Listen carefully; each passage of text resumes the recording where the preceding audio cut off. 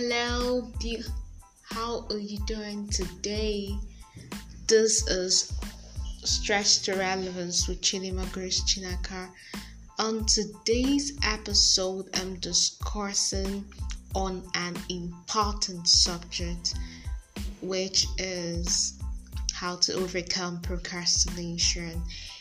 And this is a very important subject to me because procrastination is something I've battled with for years. I've battled with procrastination for years. I've had a lot of tasks that I've kept left undone and all that.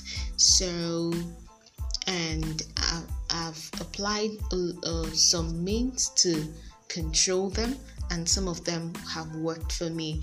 So I'm gonna be talking to you as someone that's gone through this, and I'm not just gonna be talking as someone that's not undergone it. I've had experience in this.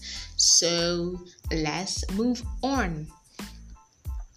Number one step to overcome procrastination is to schedule your task.